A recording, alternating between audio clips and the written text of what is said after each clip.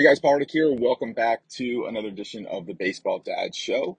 And I'm pretty pumped today because I'm on my way to work with a young man who traveled in from Maryland to work with me. Love him, love his dad. So I'm in a especially good mood this morning. So in the last show, I talked about how I wanted to answer your questions. Now, if you have a question, please send it to me.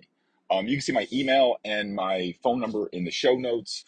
If you don't know that, it's paulreddick@gmail.com or 201-323-0840.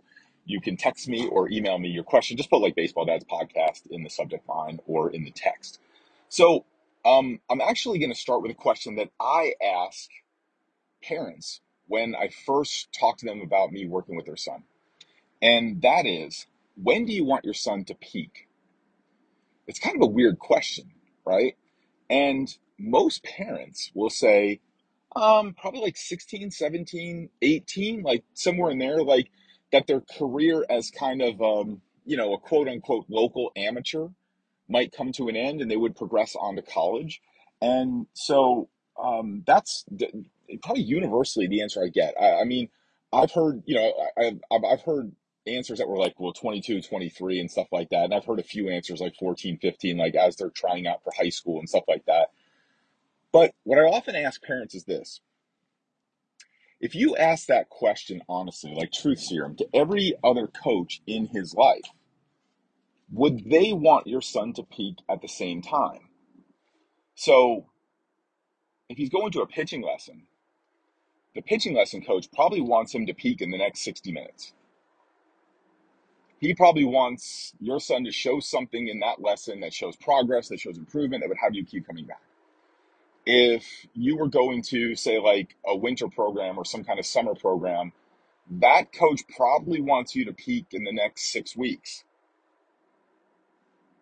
And most of the time, what they want is something for their Instagram. Now, if you ask a travel ball coach, now I'm not lumping all travel ball coaches into one, right? But I'm talking about like a travel ball coach that maybe, is more focused on winning or helping players, quote unquote, get to the next level.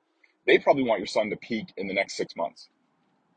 Now sometimes the tournament coach or the travel coach might want your son to peak in the next 6 hours, right? He may want your son to play at his best on a weekend tournament.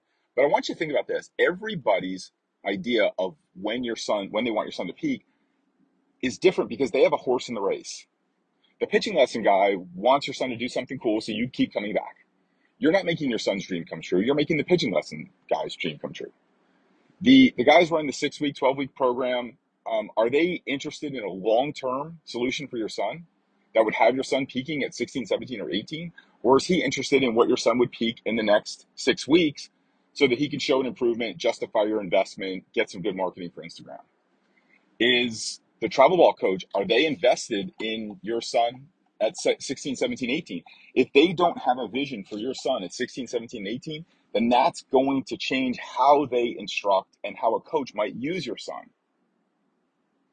So a coach who has a vision for your son at 16, 17, 18 is not going to overthrow your son when he's 10, 11, 12, 13, 14. A pitching coach who has a vision for your son at 16, 17, 18 is not going to do kind of quick fixes and duct tapes and try this and try that and do it this way or maybe try it another way. They're going to give you long-term solutions. And so I want you to think about that because it's usually an eye-opener for parents of when do you want your son to peak? And does everyone else in your son's baseball world share that same timeline? If they don't, then you have a misalignment or a disalignment of values. I'm not sure which is the right word there, but you understand what I mean. So think about that. When do you want your son to peak, and does that match up with all the baseball people in his life? Hey, it's Paul Reddick. Thanks so much for listening to the show. I really appreciate it.